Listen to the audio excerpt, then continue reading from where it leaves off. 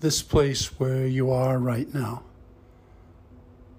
God circled on a map for you. Wherever your eyes and arms and heart can move against the earth and the sky, the Beloved has bowed there. The Beloved has bowed there, knowing you are coming.